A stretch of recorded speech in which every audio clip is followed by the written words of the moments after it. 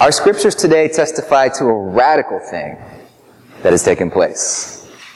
Jesus of Nazareth, this man who's been traveling around Galilee preaching and healing people, this man who essentially owned nothing, who was a meek peasant from Nazareth, was brutally killed, and now he's risen from the dead. This is an extraordinary story that we have in our scriptures today. And I want to emphasize that right off the bat, because I think all of us have heard the story so many times that it's easy to become a little desensitized to it. It's just become woven into what we believe. But if we take a step back, this is a fantastic, extraordinary story that we have this morning. And now all of our scriptures are testifying, and they're talking about the early disciples testifying.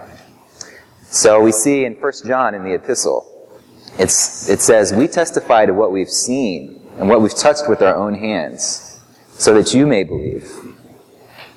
And we see in Acts this wonderful story about the early disciples living together, sharing everything that they have. They give up their possessions and live communally a life of prayer and of compassion for each other. So they're testifying not only with their words, but with their lives. And then finally in the Gospel of John, we have the story of doubting Thomas, of course. And John says, "This book has been written so that you may believe." So this testimony of the early disciples is spreading the word so that other people may believe. And as John says, so that you may have life in Jesus' name. So first of all, our gospel reading this morning is an invitation to believe.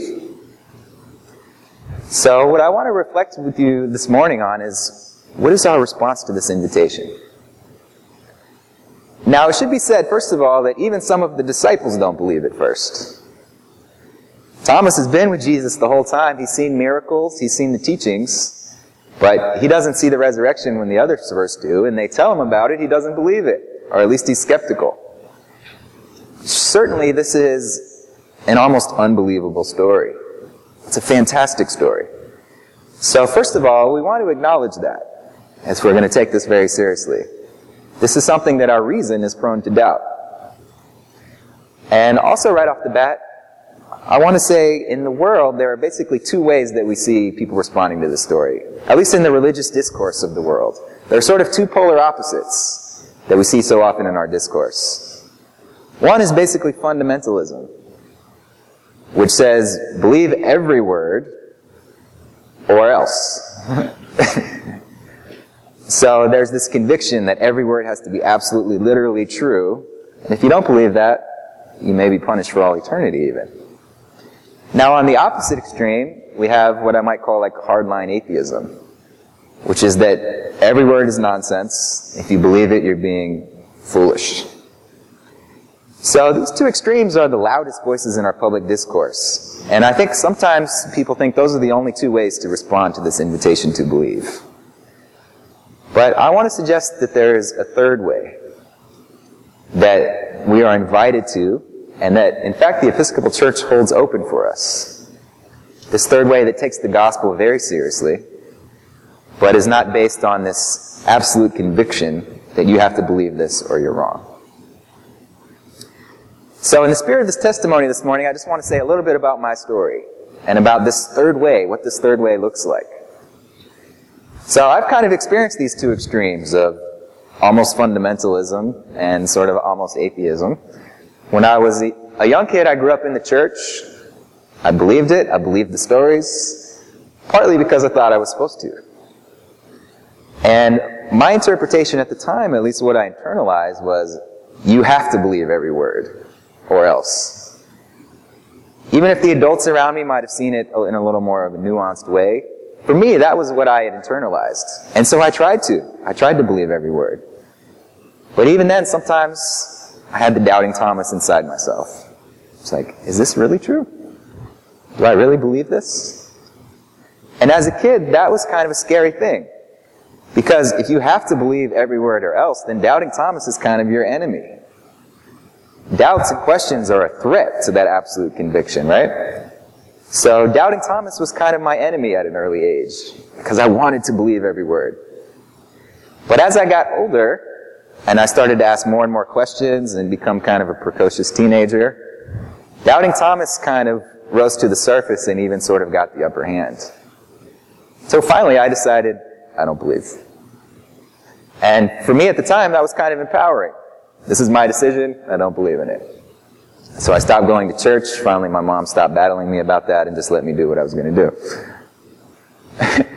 So at that point, Doubting Thomas was kind of my guide, right? Question everything. So I would say, as a teenager, I didn't have the church community, which is kind of interesting to me now because I'm a youth minister. It's ironic in a way. But looking back on that, being a teenager is, of course, a difficult thing. And I would have really benefited a lot from having a faith community and having a youth minister. One memory that sticks out this week as I was thinking back on those times is I finally got my own room. I didn't have to live with my brother anymore. You guys have to live in the same room? Okay, so you know what I mean. So I finally got my own room as a teenager, and my mom knew what kind of mood I was in by the door of my room. So if the door was locked, that meant don't even talk to me. If the door was closed but unlocked, it was like kind of doing my own thing, but if you have to talk to me, at least knock first, right? If the door was cracked, it was like, come on in. Okay. So a lot of times as a teenager, the door was closed, right? I was in my own zone. I was trying to shut off the world, and often I felt like I was kind of having a hard time with everything.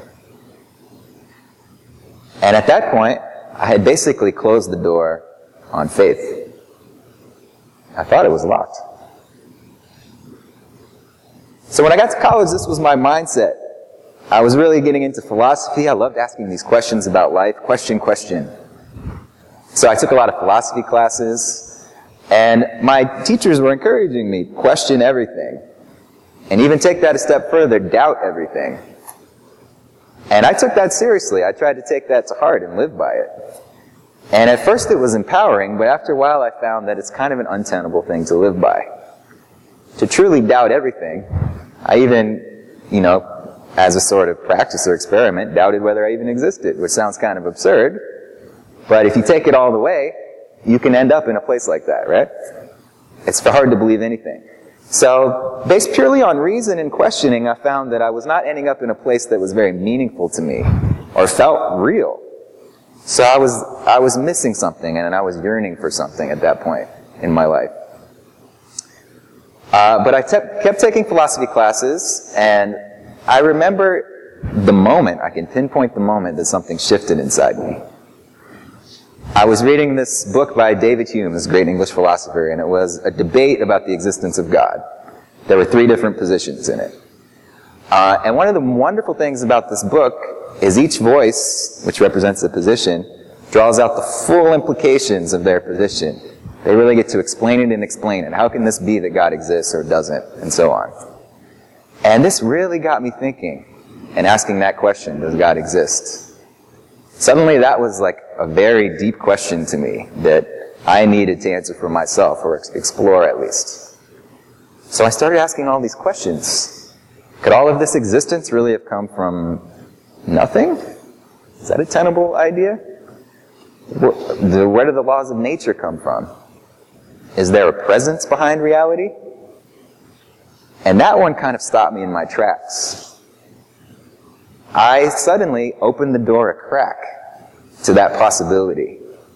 Is there a presence behind reality that holds the whole thing together and infuses it and makes it what it is? And as soon as I opened that door a crack, I felt something change inside of me. That possibility kind of became real for me suddenly. And I remember I was in the gym, which was where I was working. I got up and walked around, and literally everything looked a little bit different suddenly. Life was taking on a different character because I had opened the possibility of God. Now, that led to more and more spiritual experiences and ultimately openness to the Christian gospel and becoming a Christian. And now the reason that I share that with you is that I think in my own experience, this is an example of the third way, which is not immediate conviction, this is absolutely true, or this is absolutely not true. But it was holding open the possibility. And once I opened that door a crack, the Holy Spirit blew in and blew it wide open.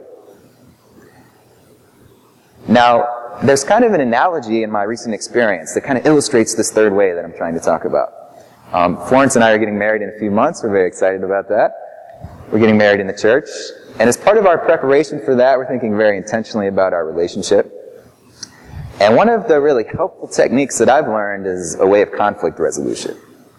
So if you have a conflict, maybe you're both entrenched in your position and there's no way forward, how do you find that third way? And the technique that we've learned is try to brainstorm creatively all the different possible solutions to this problem. And here's the key. Don't shoot them down right away. Even if you don't like the solution, draw it out to its full implication. What are the positives and negatives to this? Get them all out on the table before you shoot any of them down. And I can tell you that's been a profound practice. Very helpful to me. And I think that represents this kind of posture toward belief that I believe the gospel is really inviting us toward, which is hold open the possibility. So in that sense, doubting Thomas can be an ally by asking questions, by opening possibilities. But if doubting Thomas becomes that voice that shoots things down right away, then it's not helpful. So I think doubt does have a fundamental place in our faith of asking questions. And for me, it was only through asking questions that I arrived at faith and I opened that door. So finally, I want to close with this question. So if we open this door of possibility on this resurrection story, what if this is true? Now, sometimes we take it for granted that it is, but really though, what if this actually happens? What does that mean? So if this man Jesus, who taught this gospel of love and was brutally killed by the powers of the world, rose from the dead and appeared to his disciples, wow. First of all, what I take from that is life wins out over death. This is God's message to us. This is what the disciples are testifying to. And God's power is very different from the power of the world, because the powers of the world have just killed this man.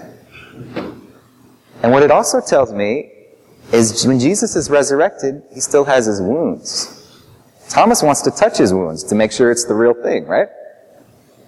So what that speaks to me is that God redeems us in all of our woundedness.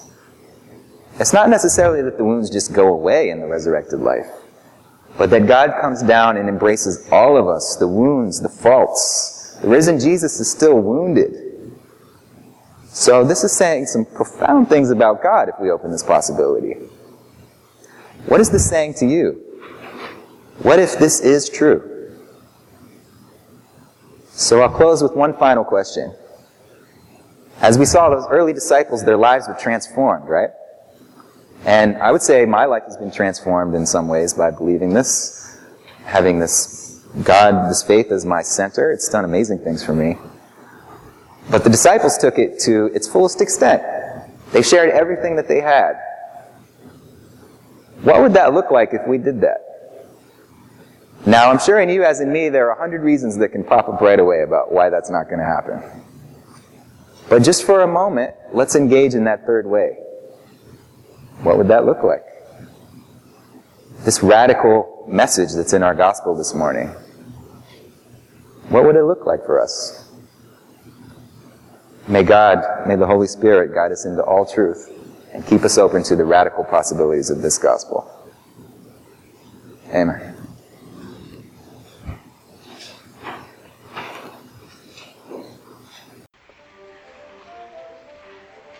This has been a sermon podcast from the Episcopal Church of Our Savior, Mill Valley, California.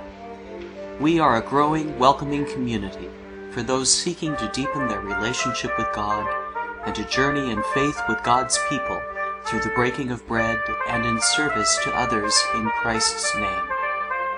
You can reach us by phone at 415-388-1907 or visit us online at oursaviormv.org.